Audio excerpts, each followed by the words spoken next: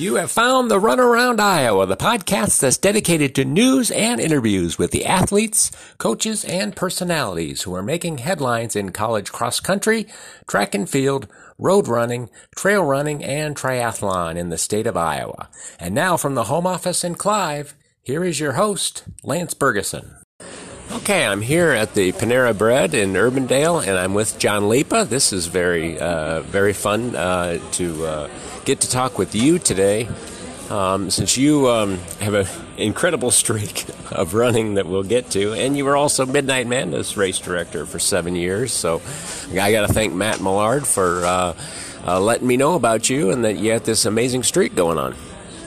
Good morning, Lance. Running's been part of my life, and I've always been an athlete, even before high school. I've been in high school, but I was never a runner. And when I was a graduate student at Iowa State, I worked as a bartender, and I met a number of international students who used to come in. It's called the Pizza Den, the first place in campus town that served beer, and they got me interested in rugby. And I played on the inaugural rugby team at Iowa State. Oh, wow. With fellas from New Zealand, from France, from Ireland. But anyway, the second year of playing, in a practice, I damaged a knee fairly seriously and had part of my kneecap removed. And I was in a cast for a long time, and I was worried about the leg atrophying and suffering permanent damage the rest of my life because of that injury. And so I started running and found out I had a pretty good natural VO2 capacity. And this is early 1970s when the first big wave of gym fixes running popularity was taking hold, and I got caught up in that and realized that I could run 5Ks and 10Ks, and slowly started building myself back up, and got into a few races in the early 70s and fell in love with it. And in Iowa State at the time, I had a number of good friends that were either faculty or students or just lived in Ames that were also runners. A lot of them were Iowa State faculty, and we trained together 5 days a week. We would run out of the old state gym. And I met Cal Murdoch, and I met Mike Myers, who was the director of the YMCA. And anyway, I finally was convinced by some of these other guys to train for a marathon. That was 1974. And so I trained with no coaching, not really knowing what I was doing. But these guys were all pretty good long-distance runners, and we did routine workouts of 10 miles or longer. And so anyway, my first marathon was in 1975 at the University of Kansas Relays. And it was a out and back race. You started at the stadium, and you came back across the campus, across the Campanile, and you finished on the outside lane of their track. And I'll never forget it. I did hit a wall. I didn't even know what that term meant when I ran the first marathon, but I hit a wall somewhere around mile 20 or 21 and had to do some walk, jog, running. But, when you got back within hearing of the stadium, you could hear the crowds cheering on the marathoners coming back in. And so, you want to look good at the finish no matter what it was like 2 miles back. And I ran in, and the best part of it was they were running the competitive 10K at the same time on the inside lanes. And as I came in on that last outside lane, Frank Shorter and Jack Batchelor were running in the 10K. And this huge cheer is going up. And of course, I knew it wasn't for me, but it made me feel good. Yeah. And so I looked pretty good for the last 400 meters as I came in the stadium. And I ran about a 3 hour and 20-minute marathon, which, wasn't too shabby for not knowing what I was doing. And then just kind of fell in love with it. And over the next 20 years, I think my first 3 marathons, the times all, got closer and closer to 3 hours. And I broke 3 hours in my 4th marathon at the Oktoberfest relays up in La Crosse, Wisconsin. Okay. And, and then I went on for the next, really from early 1970s till the early 2000s and ran 18 marathons, over 250 road races. Found out about the Midnight Madness race as I was just getting into running in the early 1970s. A good friend of mine, Dale Grosvenor, who was on the faculty at Iowa State, and Carl Larson, who was a dentist. They were friends, and they had, in a very informal way, been organizing this on the Highway 30 bypass before it opened to traffic. And I ran one of those years just for fun, not knowing, again, what I was really doing, but liked the concept of running a race in the middle of the summer when temperatures in the 80s and 90s and the humidity is about the same. And then I was asked if I was interested in becoming the director towards the end of the 1970s. And, with encouraging from Cal Murdoch, who's almost a lifelong friend, and Mike Frank and other people that I knew. I said, well, we'd give it a try. And, when I took over, there were just under 200 runners in the race. And for the next 7 years, we built the race to where we were up to 2,500 runners at a couple of the peak years. And each year getting bigger and bigger. And we modified it. They had run it different distances out on Highway 30. And, and then they switched to standard distances. And, we basically worked with the ISU Center and the athletic director. His name was Max Urick at the time.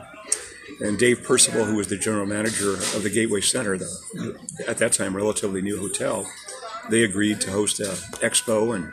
And we got Mary Greeley Hospital to buy into it and provide free medical support for the races. And I got to know all the coaches at Iowa State, Bill Bergen and at Ames High School. Ron Renko, who tragically died in a plane crash, and so on. And so we had a great community base of support for building this race, the novelty of it. And so, we basically created a budget, got corporate sponsors, and had money to pay for teams coming in from out of state. And we created both a team competition and financial rewards for the individual winners in the races. And each year, we were able to get better and better runners, including a lot of future Olympians. Dick Beardsley made his first real competitive appearance, Midnight Madness. Lorraine Moeller, who went on to run in the Olympics for New Zealand, ran in our race. Priscilla Welch. Yeah. Priscilla Welch was awesome. Yeah. I mean, she became a really good personal friend too. And she and her husband David, she had an amazing story to tell. They met in the military in England, and she was a 2-pack-a-day cigarette smoker. And David got her interested in fitness in the military and found out that she just had a natural talent for running. And she ended up making the British Olympic team in that marathon in the over 40 years of age. And it was so it was just a wonder. We had runners from all over the country coming, and in 1984 we were called the best 20K race in America. And we had a phenomenal race with Mark Kerp, running on basically 2 back-to-back 10Ks under 30 minutes to win the race. And we had, and it was really competitive with Phil Coppice and some of the Kenyans from Iowa State. And I think to this day it's the best 20K ever run in the Midwest. So yeah, it was a wonderful. I remember running those races. Yeah, I wasn't doing the 20K, but I was doing the shorter race, the 10K, and so. Well, one reason I became the director is that I hated to run in humidity. Yeah. I didn't mind running at night, but I just suffocated out there. So I didn't want to run the race, so I just became the director, and it gave me an excuse not to run. Right. And then we had other people too that. They would come out there and they were proud because they considered themselves Iron men and women. And you could run the 5K, the 10K, the 20K, or you could run all three. You could run 2 of them. And a dear friend of mine for years, Jim Strebe from Ottumwa, I remember one year he ran all 3 of the races. And it just floored all of us. I mean, here it is hot and humid and everything, and these people are out there running 35K in the heat and doing fairly well.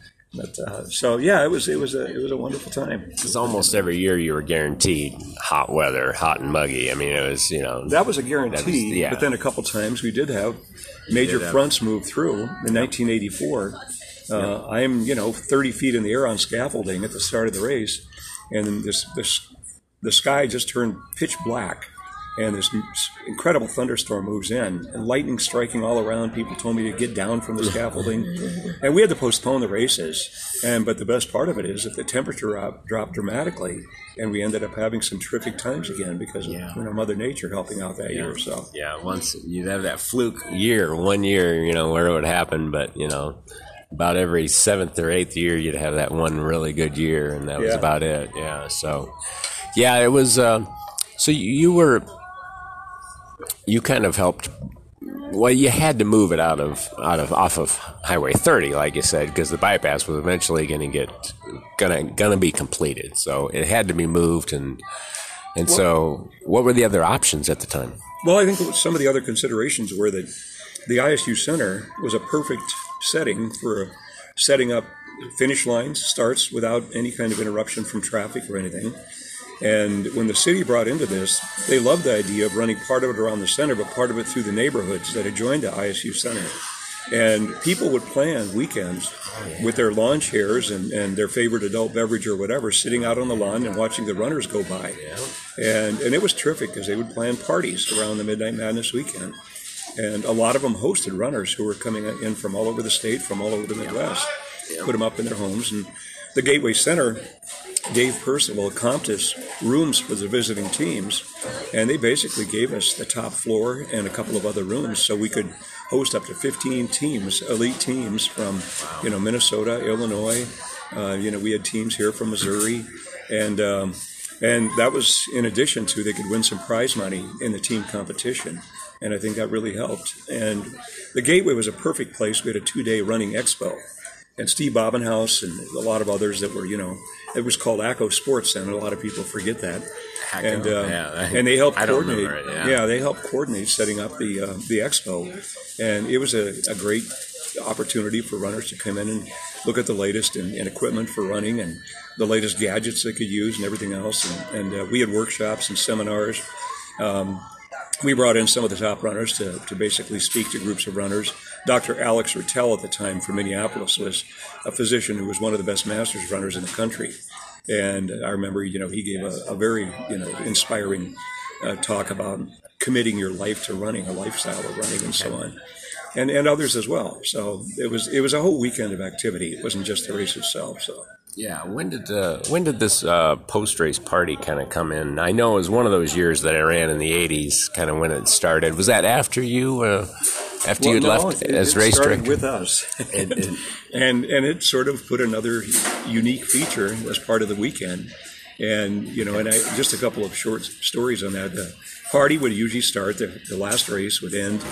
We started around 8 or 9 when the temperature was going down, and we would finish the last race maybe around 10:30 or something like that. And the party and the awards ceremony would start around 11 o'clock, and it would go on till 1:30 in the morning. And we would have lots of food, and we would have kegs of beer, and we would have, soft drinks and so on available for the runners. And a lot of them, they had trained hard for this race, and so they let their hair down, and they really enjoyed the party. We had live music, and a lot of them, even though they had just run, 20 kilometers, they would dance and have a good time. And and I still, one of my favorite stories is that I was, we had just finished giving away the awards, and Cal said that there's a friend from Des Moines that wants to meet you. And I said, yeah, sure, I'd love to meet him. And Cal came over and he said, this is Dave Hurd. And I, still being a little bit ignorant, said, Dave, what do you do? And David said, well, I'm in the insurance business. Well, later, of course, I find out he was the insurance business. He was the CEO of Principal Financial, and we remained lifelong friends after that. He was a regular at Midnight Madness, and we ran a lot of races together and things like that. So it was a great time. Bob Barling, who's still alive and in his 90s, would bring down terrific teams from the Dakotas, from South Dakota. Yeah. And Bob and I, became friends for 30 years. Yeah. And he made sure I had the best runners from North and South Dakota, both men and women, who came down and ran. And the same thing with Mark Kerp from Missouri and Charlie Gray from Missouri and those guys. They would talk up our race for us. And when they came up, they showed up with just the best runners in the state. And so it sort of built its own momentum over the years. And they said, this is a race you want to come and compete in. So, well, one of your races that you directed had the most ever, the 2,500, one of those years. Oh, 1984. That was the record, yeah. Was it 84? Okay. Yeah, 84. I forget. That was the record one, and they haven't approached it since. I think it was like almost 20 runners who broke 103 for the 20K, which is phenomenal. I mean, in a lot of races today, that's a winning time. Yeah. And Mark Kerp ran the fastest 20K in the world at the time. He ran 59:39, I think it was his winning time. But he was pushed by Phil Koppes, who arguably is one of the best runners ever to come out of Iowa. And then we had a couple of other runners from England. There was an excellent runner. And then, of course, we had a slug of Kenyans who were running for Iowa State at the time. Barnabas Career. Yeah, Barnabas Career was there. And Joseph Yobis and Yobis Ndiki. Yobis Ndiki in the 10K, one of our 10Ks, ran under 28 minutes. And it was the fastest time in the world. Yeah. And Yobis was a really easy-going, quiet guy. Yeah. But when you put him on a cross-country course or on a course competitively, it was just unleashed. I met some wonderful people in these races. So why did you decide to end your race director duties after 7 years then? What happened? Well, my wife and I had been living in Ames for about 18 years. I started as an undergraduate there in 1963 and met my wife in 1969. And then basically in 1980, her job, she would have to move if she wanted to stay, with her job. And it dealt with political redistricting. And she worked for 33 years for Senator Tom Harkin. And so the closest office in the new district was going to be in Indianola. And so we moved to Indianola in 1981, but I remained race director for 4 more years. And I commuted back and forth from Indianola up to, Ames, and enjoyed it, but it was a lot of work because I was teaching full-time and trying to keep this race together and so on. So, I think we just finally made a decision that it was time to let it go and somebody else take over the race. Now you've been a college instructor for decades here in history primarily. Talk about your background there. Yeah, well, I started at Iowa State in 1963, and like a lot of freshmen, I was undecided about a major and changed majors 3 or 4 times. I was a chemistry major, German major, but had a couple of terrific instructors my junior year in history and political science. And Greg Calvert was one of them, Don Rawson was one. And I basically had always loved history and read a lot and so on, and switched my major to history, and ended up getting an undergraduate degree in history and a graduate degree in political science in 1970. 68 was my undergraduate degree, and 71 my master's degree. And I started basically towards a PhD when a friend of mine who was teaching at the Boone campus of DMAC was going to take a year sabbatical to go to Europe with her husband, who was a chemistry professor at Iowa State. And they took their kids with them and asked if I would teach for a year. Well, she came back and had young kids and had a change of heart about teaching, wanted to spend more time with the kids, so they opened up the position. I'd had a good year teaching, and what started out as I thought was a 1-year appointment ended up being 38 years of teaching at Des Moines Area Community College. Wow. After 2 years at Iowa State as a TA. And mostly U.S. and Iowa history courses, but I taught a lot of political science courses. I taught U.S. government. I taught courses on state and local government. I taught courses on women's history, African American history. But anyway, then I just switched campuses to the Ankeny campus, which was my main office at DMAC, and I taught courses at the urban campus as well, and did that up until the year 2010. When I retired full-time teaching and basically started teaching for fun at the Greater Des Moines Senior College. And I've been doing that ever since. So continuing education classes, you said you got 3 coming up there. So you're still still staying busy. I did never quit teaching because I had lost my passion. But I just found out I wanted to do other things. I do a lot of programs all over the state of Iowa on baseball history and Civil War history. And since I retired 11 years ago, I've done 168 programs all over the state of Iowa and all over the Midwest. And that's why, and I write a lot. I've written a number of articles for the Iowa History Journal. I've written articles for 8 years. I wrote articles for the Iowa Cubs yearbook on different facets of Iowa baseball history and so on.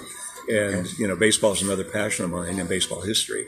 And so it gave me a chance to do, when people ask me, do I miss teaching, I said, well, I'm still teaching, but the only difference is I don't have to grade essay tests, and the students all want to be there. so I love it, and I'll continue to do it as long as my health allows. So. And a lot of students who look like you. Like you said, there's a lot of retirees in your classes. A lot of my students are older than I am, and they bring a lifetime of experience to class. So a lot of my classes are very interactive. And, with COVID, obviously, I don't enjoy doing anything via Zoom. So I'll get back in the classroom this spring again. So after a year and a half not being able to teach, to a classroom full of students. Oh, so you have not been teaching then? No, they canceled the senior college. Okay. And so I'll be teaching for continuing education at DMAC, starting in the spring, a baseball course, the last Tuesday of March and the first 3 Tuesdays of April when baseball season starts. It'll be a 2-hour course, 4 consecutive Tuesdays at the Southridge campus of DMAC. So yeah, teaching is still something I love to do, and writing, researching. What do you love about baseball so much? What is it, history, tradition? Well, it's a combination of things. A lot of people aren't aware of this, but I'm an immigrant and came to the United States when I was 4.5 years old. I was a refugee in World War II, and my parents and my 2 older brothers Both fled Latvia. That's my ethnic background. Okay. And my younger brother and I were born in what they were called DP camps, displaced person camps, in northern Germany, occupied by the Allies. The Germans had been forced out of there. And so when you come to America as a 4.5-year-old kid in 1949, if you want to get thoroughly immersed in the culture of America, you learn about baseball. And we all had paper outs, and we brought baseball cards in the 1950s. And, you know, a lot of people kind of wince when I say this, but I'm a lifelong Yankee fan. In a sea of Cubs and Cardinals fans and Twins fans and everything else. So baseball's been always something that, you know, I still collect baseball cards. And I have, you know, since I was a kid. And I do programs on the history of how Iowa met baseball. And, you know, and I've been writing articles, like I said, for the Iowa Cubs and for the Iowa History Journal and Iowa Heritage Illustrated. Were you in Iowa at the time when you were 4, or did you eventually move to Iowa? Well, our family, when we were in the refugee camp, there were churches throughout the country that were sponsoring families and helping pay for them to get to the United States. And so there was a small church in Ringstead, Iowa, up in northwest Iowa, St. John's Lutheran Church, that sponsored our family coming to the United States in December of 1949. Okay. And my father, who could speak a number of languages, couldn't speak the one he needed, English. And so he basically was a laborer on a farm, a wonderful Danish couple. Provided a house for us with the church's help and so on. And my dad worked, you know, for the farmer, and then found out about a job working at the John Deere Works in Ankeny, where again he could work with minimal language skills. And we moved when I was pretty young to Des Moines in the early 1950s, and grew up, you know, a good part of my life in Des Moines. Graduated from Roosevelt High School in 1963, and then, you know, went to Ames as a student and stayed there for 18 years. And then, like I said earlier, eventually moved to Indianola for another 30 years. And now back to West Des Moines. So I'm basically, what I tell people is I'm a Latvian by birthright. I was born in Germany. I've been thoroughly Americanized and Iowanized, if there is such a word. So did your wife retire then when Harkin retired then? Is that kind of the deal? Package deal? She actually knew that Tom was not going to run for another Senate term. He'd served for 40 years in the House and the Senate. And so she retired just a little before he announced that he wasn't going to run again. And, you know, we have stayed active with the Harkin Institute at Drake, and it's a wonderful facility for Drake and what Tom is doing for the disability community. That's always been one of his passions because of his brother Frank, who was deaf. And, you know, and Tom, with the recent death of Bob Dole, they were great friends, and they both worked together on sponsoring the Americans with Disabilities Act, which just celebrated its 30th anniversary. So, did a lot of great things, certainly for everybody, for sure. It just cuts across. It's not political at all, and it never should be. It's just the right thing to do for a lot of people. So, yeah, we need more politicians like him in office. The word compromise is needed. For sure. Well, let's get off that topic anyway. Let's get to more fun stuff. This 45-year streak, it's coming up, January 1st, right? As I record this is December 20th. Man, that's just a phenomenal streak. I can't even imagine that, because, you know, that means you're running when you've got the flu, when you got a cold. I assume you haven't had any serious broken bones, injuries. There's a lot of luck and a lot of certainly perseverance that goes into this. Well, you know, January 1st, 99.999% of my running is done by myself. When I lived in Ames, I had a great support community, but when we moved to Indianola, it wasn't there. Yeah. But you learn to discipline yourself, and the streak itself. When we lived in Ames and I got involved in long-distance running, I and Cal Murdoch and a couple of other people organized the Iowa Prairie Track Club. And the Iowa Prairie Track Club, we put together competitive teams to travel all over the Midwest to race in some of the major races.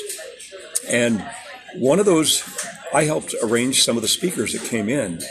And a native-born Iowan, Joe Henderson from Coyne, Iowa, you know, he would always come back to the Drake Relays. His brother was one of the announcers for the Drake Relays.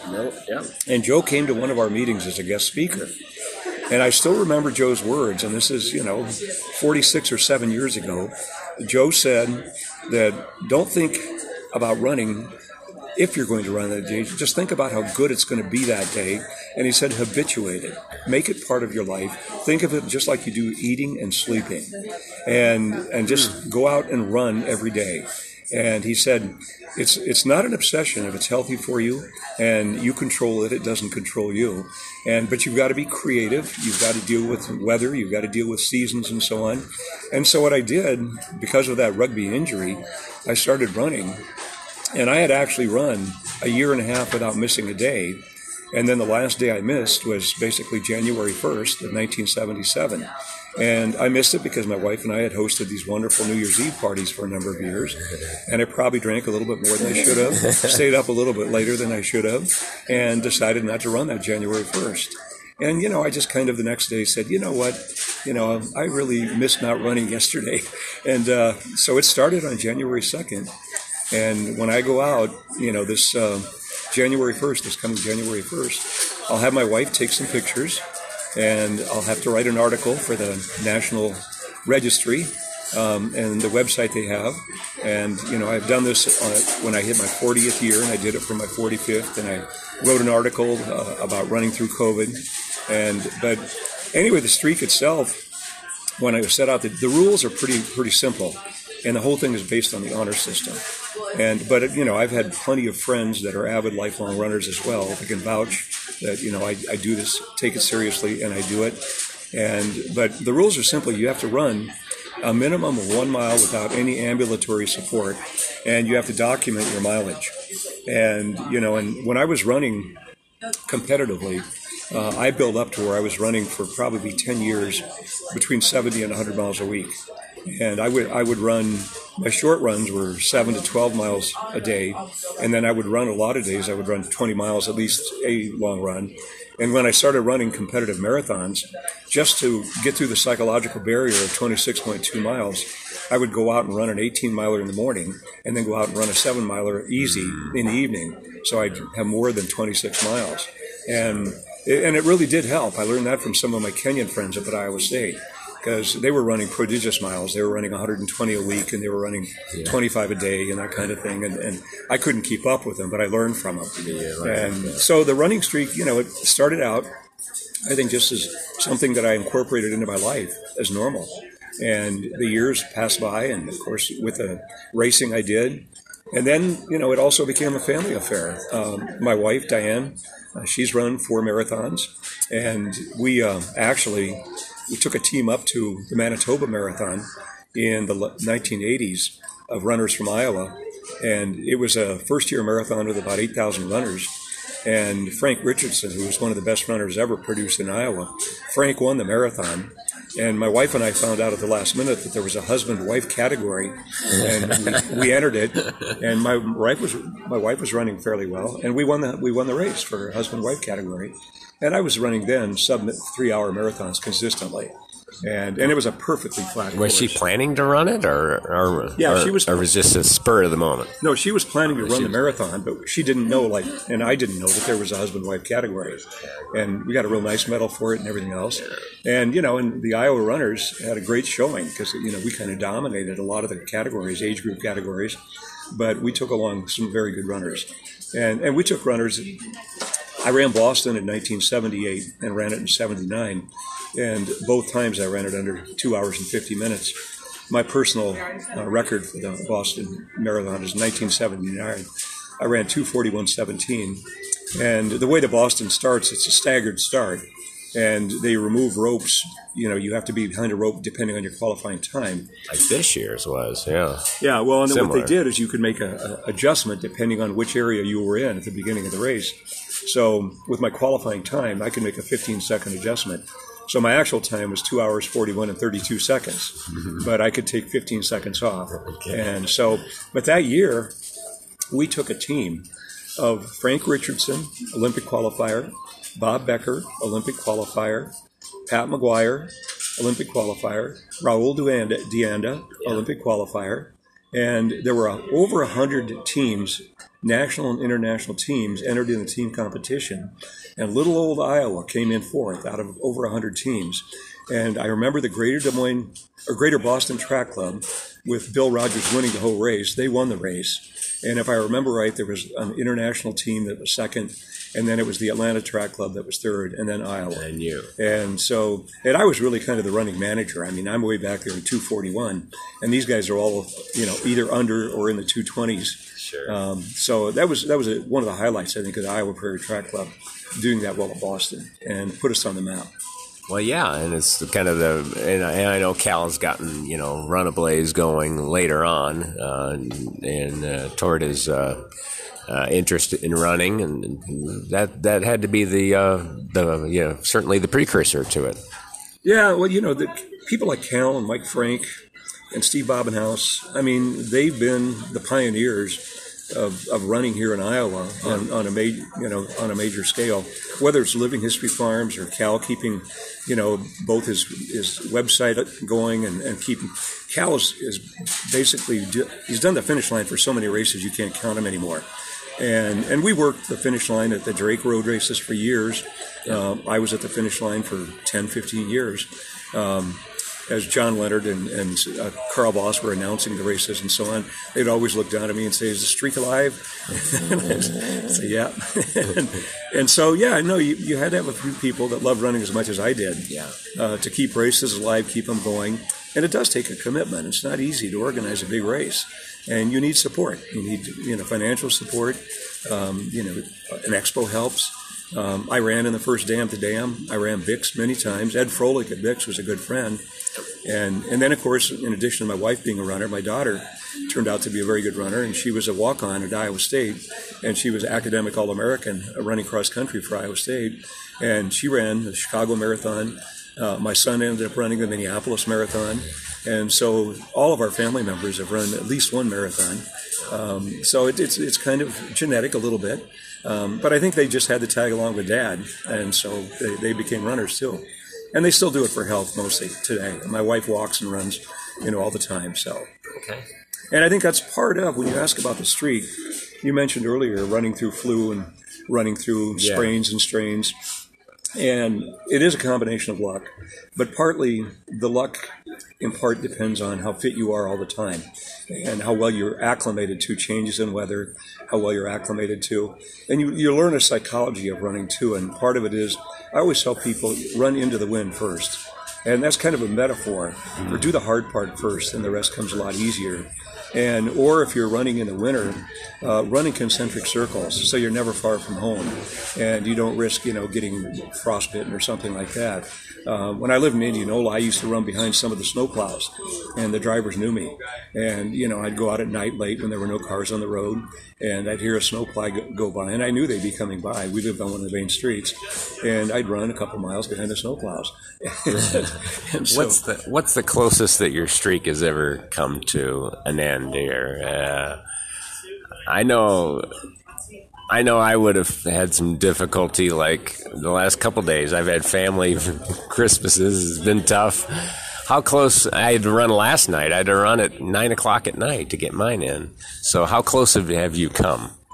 I've run every hour of the day and night imaginable in my travels. And I'll just give you a couple of examples. Yeah. The closest, about 10 years ago, I don't know exactly how many years ago, is I had a bit of arrhythmia with my heart, and I've never had, any major heart issues, but I actually had to check into a Mercy hospital in West Des Moines, but I had my Nikes with me, and I was on the top floor, and they were going to give me some medication to help me sleep and control the arrhythmia, and I just asked, if there's no one up here, could I run on the top floor?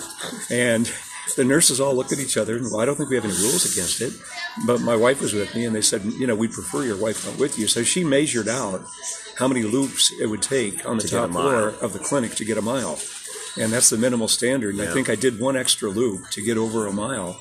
And then they gave me whatever medication I needed. And by the next day, I went home. Yeah. And, I went home. That's kind of close. That's cutting it close. Yeah, that's really... And I have had my share of, sniffles, colds. I had one recently. It wasn't bad. I didn't have a fever. I was able to run pretty easily. But I also was involved with Iowa Sister States for 25 years, traveling to Russia and Italy a number of times. And a lot of times when the people traveling, you've been on a plane for hours crossing the Atlantic, And all they want to do when they have a 6-hour layover in the Netherlands is they want to sleep. Well, I found out from a friend of mine that the major airport in Amsterdam had massage, therapists downstairs and lockers and showers. So, and that was before 9/11. So I just said, is there any rule about me going out and running in the Dutch countryside? We've got a long layover here. And they said, just take your passport with you. You're free to go. And while they're feeling sorry for themselves, sleeping on their luggage and so on, I went on a wonderful hour run through the tulips in spring in Holland and so on. Came back, got a massage, took a shower, felt like $1 million. Yeah. And Have you ever had to run in an airport to get your run in? Many times. Before 9/11. Yeah, and a lot of times airports have areas that are under construction. And if you ask politely of the service people, if you can run and explain to them why you need your run, they're really nice about it. Now, I've run in O'Hare, I've run in Atlanta, I've run a number of places in areas under construction. But you've got to be careful because security guards, they always think you're running from something. And, but they usually communicate and there is a guy that wants to get a little exercise. He's got a 2-hour layover, and that's the guy out there running. So, I've run at airports and so on. I think the other ones, I tell this story many times, and this was close to cutting off my running streak, is my wife and I, one of our favorite places to vacation in the Midwest was Lake Itasca State Park up in Minnesota, the headwaters of the Mississippi. And we had gone up there, stayed for a number of days, and we had some friends that were down by Leech Lake, which is about an hour's drive, maybe a little bit less. And so we went down to visit and stay overnight at Leech Lake. And I was going to go out for a mid-morning run, and the fog was just lifting over Leech Lake. It was a beautiful morning, sun kind of cutting through the fog. But it was, early summer. And I wanted, the option was to run on the paved roads where you'd have to deal with traffic. There wasn't much of a shoulder. Or run on the logging trails, which go right along the edge of the lake, but are a little hillier. And I love to run on trails. So, I opted for the trails. And I hadn't left, where we were staying more than about a half mile. And with my head down, I'm running up kind of not a very steep hill. And all of a sudden I hear a roar. And there's a mother bear on her hind legs with 2 cubs and about 100 feet in front of me. And you're always told about, a mother bear with cubs, don't get anywhere close to them. And I turned around, and no one timed me, but I probably ran the fastest mile I've ever run in my life. And I heard her footfalls for maybe 30 seconds. She was chasing me, but she also knew she had her cubs back there. And I realized after, 4 or 5 minutes, she wasn't just wanted chasing to me get out of anymore. there, Yeah, she just wanted me away from there. And I was glad to oblige and go the other direction. And so I've had, and I ran a lot when I lived in Indianola around Lake Aquabi. And it's 3.1 miles on the inner trail. And if you want to add some of the camping areas and so on, you can get 4 or 5 miles doing it. But there was a time in the fall, I knew the trails. I could literally run them blindfolded. But in the fall, when the leaves fall down, there are a number of places where you had tree roots that stuck up. And I was running in the fall, and I was probably, not paying attention closely to what I should have been paying attention to, where a root was. And I did almost a complete flip, and kind of landed on my back, nobody around me. And I just got up real slowly, painfully. And I said, well, it's not broken. That's a good start. And I took a few steps and said, oh, it's going to hurt. But, I can do it. And I was able to get my run in. And so, it's a little bit of luck. When we lived in Ames, I was running from Ames to Gilbert. It's a longer run. I think it was, 10, 20 miles, that round trip, something like that. And there were warnings of tornadoes in the area. And I'm running on the county road that connects North Ames to Gilbert. I don't remember the number. And there was a small tornado forming ahead of me, maybe a half mile or a mile. And I literally had to jump in a ditch by a culvert and watch it come across the road. And I saw it pick up a motorcycle and put it through a barn. And, and then it lifted. And it wasn't a major one, minimal damage to anything except the motorcycle and the barn. And I've had my share of close calls and encounters, but been able to get around, all of them. And again, 99% of the time, the runs are uneventful, and that's the way it is. I say you haven't lived until you've run into a complete thunderstorm. I mean, that's to get caught in one of those. That's pretty special. Well, not just a thunderstorm, But I mentioned the tornado. But yeah, you got the tornado on top of that. But this another one. When my daughter was running for Iowa State, I never had that. when my daughter was running for Iowa State, she needed to get some mileage in. It's winter, and the wind chill is minus 55 outside. And so we actually had my wife drive my daughter and I 8 or 10 miles north of Indianola. So we would be running into the sun with the wind at our back. And I think the wind chill was minus 55. And I said earlier, you've got to be creative, but you've also got to be a bulldog about this stuff. You've got to say, I can do this. And one thing you learn as a runner, that if you cover your hands and cover your head, that's where you lose most of your heat, even in the coldest of days. Now, with all the synthetic fibers and everything else, you can dress appropriately for almost any kind of weather.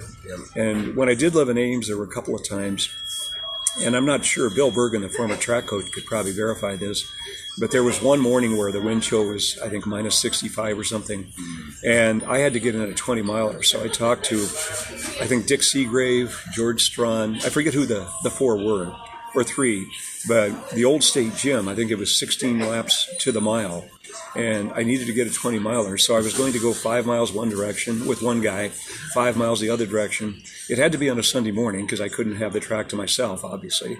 And so Bergen told me afterwards he had never heard of anyone running 20 miles on that track all the times he had lived in Ames. And I don't know, it might still be, you know. So I said earlier, you've got to be a little bit creative about this. So.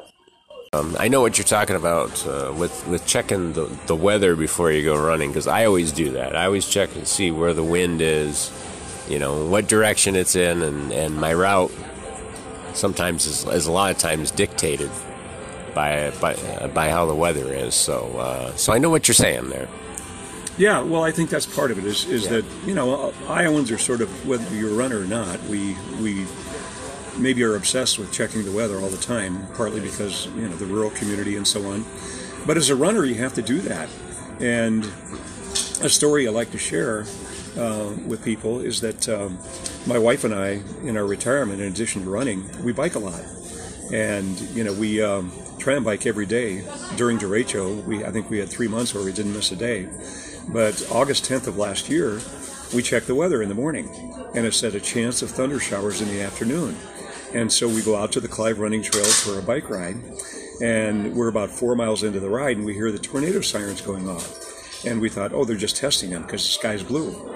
And we turned around about 4.5 miles out and started heading back. And then we looked behind us, and it was just pitch black coming towards us. And we got caught into derecho on the Clive Running Trail, watching trees crash all around us. Oh, my. And so, you know, I had learned a long time ago that as a runner, that you have to adjust to what nature provides every day, weather-wise. You've flirted with death a couple times here. We have, yeah.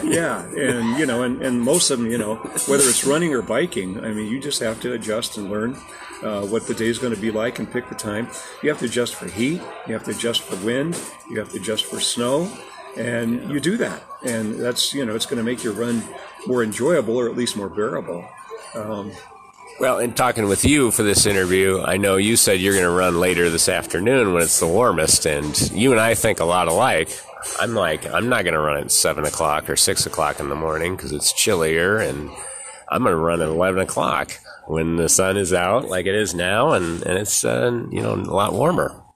So. Well, you know, now as a retiree for the last 11 years, it's pretty easy for me to pick the time when I want to run. Yeah. But when I was working full-time and raising 2 kids and so on, and my wife had a full-time professional job, you were just we had to really be creative about when we ran and kind of look out for each other. Yeah. I mean, you know, so but that's what any runner has to deal with, and especially if you're committed to trying to do it every day. And so you have to adjust to family events. You have to, you know, celebrations, holidays, things like that. And, you know, my family, I grew up with 3 brothers and a sister and so on. And they all knew that I was going to run sometime that day when we were together for family get-togethers. And it was just kind of normal. John's out on a run. I mean, you know, and get used to it. Yeah, right. But sometimes maybe I adjusted the distance. I wouldn't be gone as long.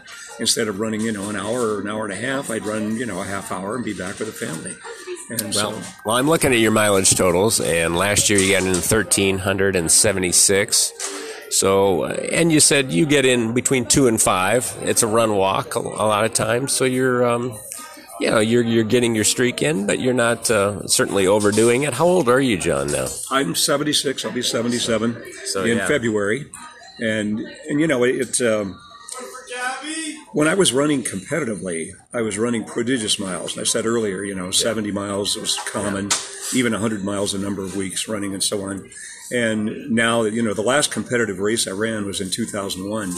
And it was actually with my daughter, and she was running for Iowa State. And she wanted to run with a good friend of ours for the last 45 years, Jim Strebe from Ottumwa. And he was a competitor of mine, too. He usually beat me. He was a terrific runner. Yeah. But anyway, so my daughter and I drove down to Sigourney, Iowa for a 4th of July 5K. Yeah. We met Jim there. And Jim and I were going to pace her through the first 2 miles at a 6:05 pace.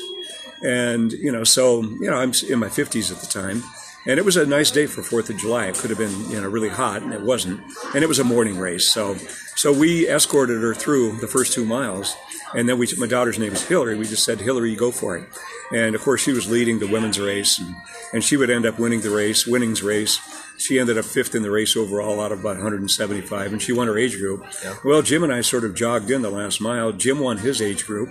I finished 2nd in my age group, and we had no plans to race. And so the running has changed after, our racing careers came to an end. And now it's mostly for enjoyment, for health reasons, to just, it's a sense of freedom. You have the time to yourself every day. When I was teaching, a lot of my most creative ideas about what to do in class, that particular day, came at mile 3 of a 5-mile run. I'd be thinking about what I'm going to talk about in the history class or political science class. And we're so bombarded today with electronic gadgets, you barely have any time to yourself, any time of the day. And, even though I take my cell phone with me, when I run, I usually leave it in the pickup. I leave it in the pickup truck, and I don't want it to bother me. I don't want it to ring. And I still kind of make jokes. I belong to an Anytime Fitness gym, and there was a great cartoon in the New Yorker recently, and it had 2 doors, and one was cell phone workout, serious workout was the other door. Okay. And it's still kind of a pet peeve of mine. I see these people working on a treadmill, and they're, walking very slowly the whole time on their cell phone. And I'm furiously rowing next to them, trying to get a real workout. So yeah, the reason I run now, it's a slower pace. When I was running competitively, I weighed 155, 160. Now I'm weighing 180. The pace is 10, 12-minute miles. But, the objectives are totally different now. Yeah. It's basically to try and stay healthy. And with your health, yeah. Yeah, and to keep the streak going and so on. And at some point, the National Streak Registry, for a long time, the number 1 runner in the country, he was a mail carrier from Baltimore. His name was Bob Ray. And I don't think he's related to the former governor of Iowa. But Bob, I think he had hit 45 miles. And one morning he told his wife, it's a beautiful day. Just great watching the birds out of the bird feeder. He said, it's time to stop on my terms. And he said, I'm not going to run today. And he gracefully ended his streak. And it is sort of unfortunate that a lot of these runners, their streak ends when they're hit by a car or they have a heart attack. And it's not the way they want it to end. And so I don't have any, 50-mile streak in mind necessarily. It could end soon. I hope not. I still enjoy doing it.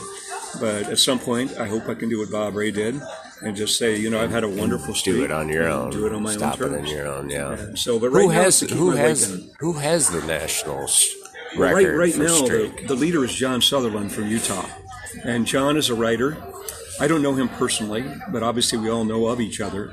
The second longest streak is Jim Pearson from Washington, who's a coach, a running coach. I do know the third longest streak, who just surpassed 50 years. His name is Steve DeBoer. He's a dietitian at the Mayo Clinic. And 15 years ago, Steve came down to Pella doing research on family members. He was doing genealogical research. And he gave me a call and he said, John, you want to run together? I think I was in the top 20 then, and Steve was in the top 10. I said, I'd be honored, And so we met at Central College, and I think we ran 5 or 7 miles and then had a big breakfast afterwards. And Steve did invite me recently to go up and run with him for his 50th. But, my wife had a health issue, and I didn't want to travel with COVID, so I passed. But, right now I'm currently 9th in the nation. And there is a fellow from Canada. I don't know him. He's in the top 10, so I'm 10th in the world. For a long time, Ron Hill, former Olympian in the 1950s from England, was the number one streak in the world. And I think Ron had some health issues, if I remember, a few years ago, and his streak ended. And so number 6 is, I think it's Bob Kraft from Miami. And everyone knows about him because his nickname is the Raven. And he lives in Miami, and he runs on the beaches barefooted. And I think he's number 6 right now. And so we know of each other, and most are accomplished runners. They're good marathoners. Yeah. A lot of them are sub 240 marathoners. They're sub 35 10K runners. They're sub 16 5K runners. Because periodically they ask us for our personal best times at the various distances. So they're serious runners. Yeah. These aren't fun runners or joggers. No.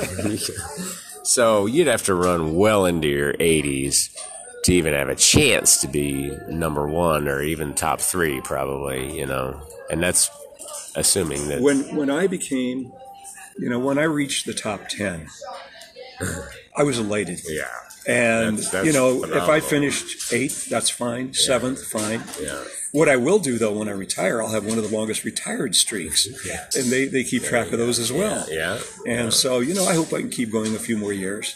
And but like I said, if it ends next year, so be it. So you belong to Anytime Fitness Gym, so I assume you don't have your own treadmill. I was going to ask you about that, whether you had your own, but you must go to the gym and like me, whenever I need to. To be blunt, I hate treadmills. Well, that was another question I was going to get to. I said earlier, I love running out where I see deer and wild turkeys and owls and everything else, and I'm the only one out there. And, that's part of the enjoyment of running. And, I don't want to be bothered, So I've only run on treadmills a couple times, and I don't like it. I don't like running on an indoor track. That's not quite as bad because some of the indoor tracks now are quarter-mile tracks or fairly long distance. But when I was younger running that streak, 13 loops to the mile or 15 loops to the mile, no thank you. It's hard to keep track of, how many miles you've run. And so, but I've belonged to gyms for a long time because I do believe in a full body workout. And I bike, like I said earlier, a lot. And I have now for 15 years or so. My daughter got into doing, basically, she worked out in a pool. She did biking. She had a couple of issues with stress fractures when she ran for Iowa State. So I got into, doing workouts with her.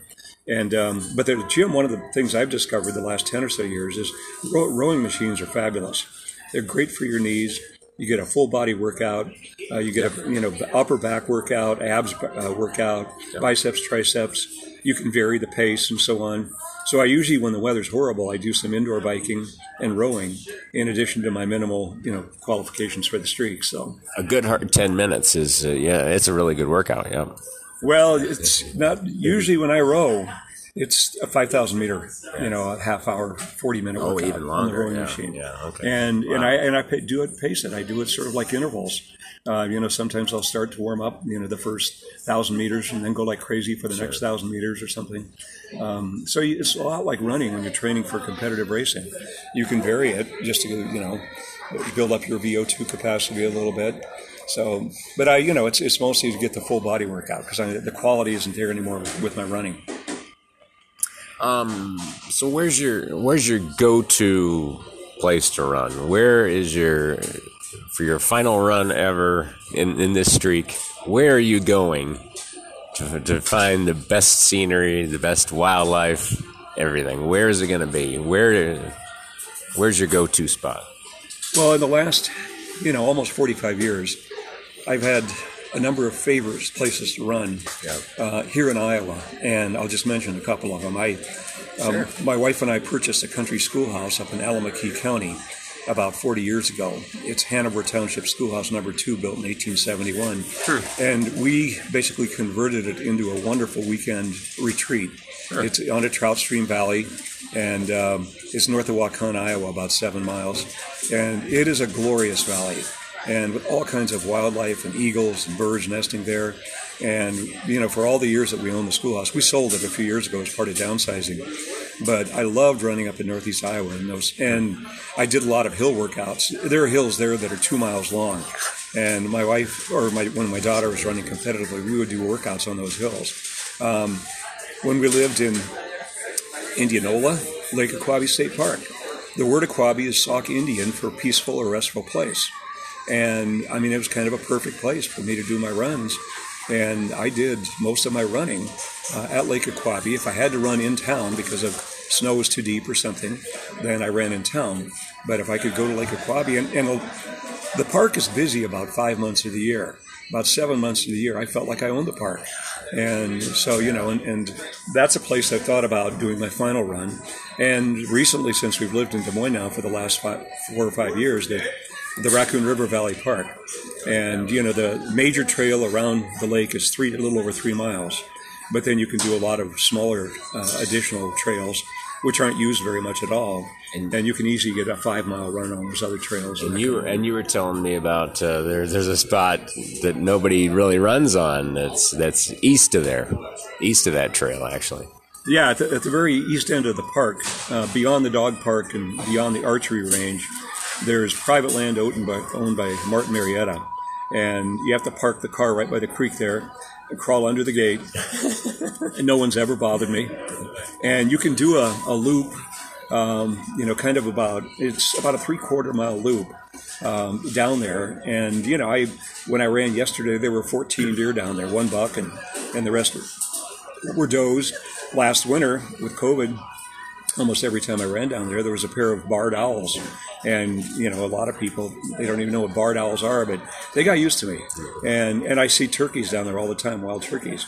And I usually stop and listen, and walk by the deer and then continue my running. But with COVID, I just tried to avoid where people were. But the rest of the time running around the park, when I completed 40 years, a reporter from the Des Moines Register came out. And as I was finishing my run by Raccoon River Valley Park, by the dog park, he had brought along a photographer. And they saw me coming the last couple hundred yards and took a bunch of pictures of me finishing the run, and then drove over to my house and did an interview and so on. And on the following St. Patrick's Day, on March 17th, the front page article in the Register was about my running streak. And so, I like to run. I like to run with nature. And it's my time, it's a sense of freedom, and that's where my last run's going to be. And, a lot of people want to run with me, and I have nothing against that, but with COVID, obviously, I've been super careful. And I'm in the age group where I don't have, serious issues, health issues, but I still don't want that to interrupt my streak. No. And so I politely said to some of the Des Moines area runners, when it's safe to run, I'll run with you. I'll be honored to run with you. And a couple have asked, to run with me. And I know there are about 30 now Iowa runners on the running streak. I've got a list of all of them. And I know where they're at, and how many years their streaks are. And someday, hopefully, I can run with a bunch of them. But, right now the preference is that I run alone. Who's got a streak that people would know about from Iowans? Who's somebody that is on that list that people would go, oh, yeah, I know that person? Well, I don't know a lot of them personally. The second longest streak was someone that popped up relatively recently on the streak registry. He's a minister from up in northwest Iowa. And I think he's got like a 15-year streak or something like that. I don't have my list with me. But I did actually document the top 20 or so streaks in Iowa. And most of them are, relatively recent. They're less than 10 years. A number of them are less than 5 years and so on. But I applaud every one of them because I know what it takes to even run a year without, I hope they can keep it going, and I hope they can make it part of their lives, and I hope their families understand why it's important to them. Why did you, when you were competitively running, when you were running those, 241 marathons, did you ever think, God, I could just take a day off, before? Would you take a day off before a marathon back then? The day before the marathon, or would you still run that day? Well, I've mentioned a couple times my friend Jim Strebe, who I always thought was one of the best personal coaches in the state of Iowa for long-distance running. And Jim actually convinced me you don't take a day off. What you do is you run 2 miles to warm up before a marathon, and then you run 2 miles after a marathon. So, your body can sort of adapt, and you don't tighten up. Yeah. And a story I like to tell is after I ran my fastest marathon in Boston in 1979, I had stayed with a friend at Harvard, and I'd heard about this new track, indoor track that Harvard had built, state-of-the-art, the best science involved in the sloping of the track, the materials it was built with. And so it was close to where I was staying in one of the dormitories at Harvard. And I went over there, and there was this elderly Irishman, and he was the caretaker. He watched over the track. And I just said, I've heard about the track, and I was just interested if I could run a little bit on it to cool down from the marathon. And he looked at me and he said, "How'd you do?" And I said, "Well, I had a good marathon." And he said, "How'd you do?" And I understood what he meant. He knew the marathon and he knew what times were. And I said, "Well, I did fairly well in my age group. I ran 2:41:17. And then he said, "What's your name?" And I said, "John." He said, "John, you're welcome to run on this track as long as you like. And if anybody bothers you, I'll come and take care of that." Okay. And so I felt really honored. But what I learned in there is that sometimes instead of taking a day off or even an hour or two off, stretch, do a short, easy run, cool down, whether it's a 5K, 10K, or a marathon. I think that's just part of it. But it's also the psychology. You think, wow, I've trained 6 months for this marathon. I just ran a personal best. I need to take a day off. Ask the Kenyans if they take a day off. And I've had friends that... Different mentality there. It's a mindset. A lot of it is. Yeah. And the body, it can adapt. I think that's part of it. And, when my daughter was running competitively, I went down with her to the Vicks race in Davenport one time, and she had a very low seated number, and it was, I think, 12 or something for the race. Yeah. And so we were going to get in with the masses, all 20,000 or whatever there that year. And somebody said to her, no, you go to the front. And they had a roped off area just for the elite male and female runners. Yeah. And I walked up to, where that was. And lo and behold, who did we see had gotten a seated number? Governor Vilsack. The Governor Vilsack, he's a friend, but he's also kind of a plodder, and he'll admit that. Oh, yeah. But he but he for a while was a dedicated runner. Yeah. And he would run from Terrace Hill to the Capitol, listening to the Eagles on his headphones. But anyway, so I took a picture of my daughter with Governor Vilsack, and then Vilsack headed to the back of the pack. My daughter went up there, and it was mostly Kenyans, male and female. And they immediately just were really polite and said, "Join us for stretching." And so she felt really honored and privileged to be up there with some of the best runners in the world stretching before the Vicks race. And she ended up, I think, 7th out of 6,000 women or whatever it was in the race, and had a great race. And so, but I've learned too that that's part of this whole thing is that there's a lot more to just running than the race itself. That it's a community, it's the stretching, it's the exercise. And if I have a bad day, I just say, I had a bad day.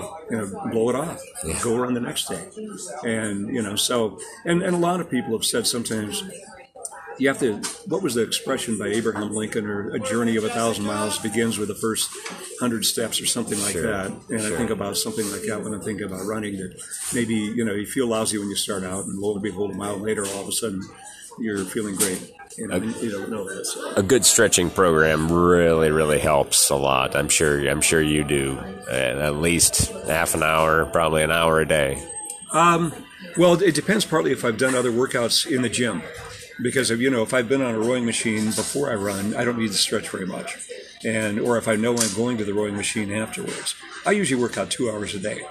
And, with the running, the biking, and, in the summer more, 2.5 to 3 hours a day, now that I can. Yeah. But it's all part of total fitness kind of. Well, I've got a good suggestion for you for New Year's Day. You can go to the Mitten Run at the Lions Shelter. Maybe that's too much of a crowd for you, but but that's always a go-to place for me. Where are you going to go on January 1st? Probably to visit my dear friends at Raccoon River Valley Park. Okay. And have my wife meet me as I finish my run. Okay. And take a picture. Okay. And I might have 2 big numbers in front of me, 45. Yeah. And, have her take the picture and then sit down and write my article about completing my streak. Well, because what they do have is they have 5-year brackets, and when you join a new bracket, you join a new category of streak runners. So I'll be moving into the second highest category possible. Wow. And so, it'll be an honor. The next one is 50 and up. Yeah. And you've got some diaries here that you brought along. Let's take a look at these. This is from 1982. This looks, okay, 82. It's a Monday, August 9th, and I would run 9 miles from 125 to about 225. It was cool, 60 degrees, cloudy. Yep. And I might have to edit a little bit the comments, but it says nicest sleeping night in weeks, cool, low humidity. Finished up on Byzantine civilization and discussed Islam and world civilization, Western civilization. Talked about Eleanor Roosevelt, First Ladies, the Depression of World War II in women's history class. Ran a lovely 9-mile run on a bike path around Linfier Lodge, the gym, and home. Clipped bushes. This was very personal diary, not just running. But what I did is I inserted a lot of times when I would run races. Okay, that's me in a race. Some pictures here. That's the Urbandale 4th of July 5-mile road race. And that's back probably when it was 4 results. miles. This was a Peggy Nepple-Darrow Memorial Race. Peggy was a world record holder. Yeah. Died of cancer way too young. Right, yeah. And I wrote an editorial for the Indianola paper as a tribute to Peggy. And I know I've got in here. But I kept diaries like this for about 10 years. Yeah, and you kept some of your results in there, too. Yeah. This is 79 when I ran Boston. Kept track of the miles. Oh, you did it on a calendar. Other stuff that I did. And a lot of times, obviously I didn't write down the weather conditions or anything. Yeah. But you can see 100 miles, 94 miles, 101 miles. Yeah. And I've got a whole plastic tub full of these. Yeah, sure. Yeah. So if you want to ask me in the last 45 years what happened. That's how it happens. So, well, I hope we'll be back here in 5 more years to talk about the street going on. And what is it? What's the name of the 45 that you're going to be going into? The Coverts. The Coverts is what you're going to be. Mark Covert. That's the move. For a long time had the longest running streak in the United States, and has since retired his streak. And there are just a handful of people in that category. I'll be, still number 9 unless something happens to the others above me. And we never wish ill will on anybody above us, and because we know what everybody's put up with and gone through all these years. And right now, I'm not even thinking about moving up to the hills, joining Ron Hill and the 3 guys in the 50. The hills category. is the 50. If it happens, 50-year streak. Yeah. If it happens, it happens. If not, so be it. I hope I have a nice day when I stop. Well, this has been an enjoyable chat. Thanks for the time, John, and have an enjoyable run later today. It looks beautiful outside. It's going to be a great day for a run. Thanks, Lance. Thank you.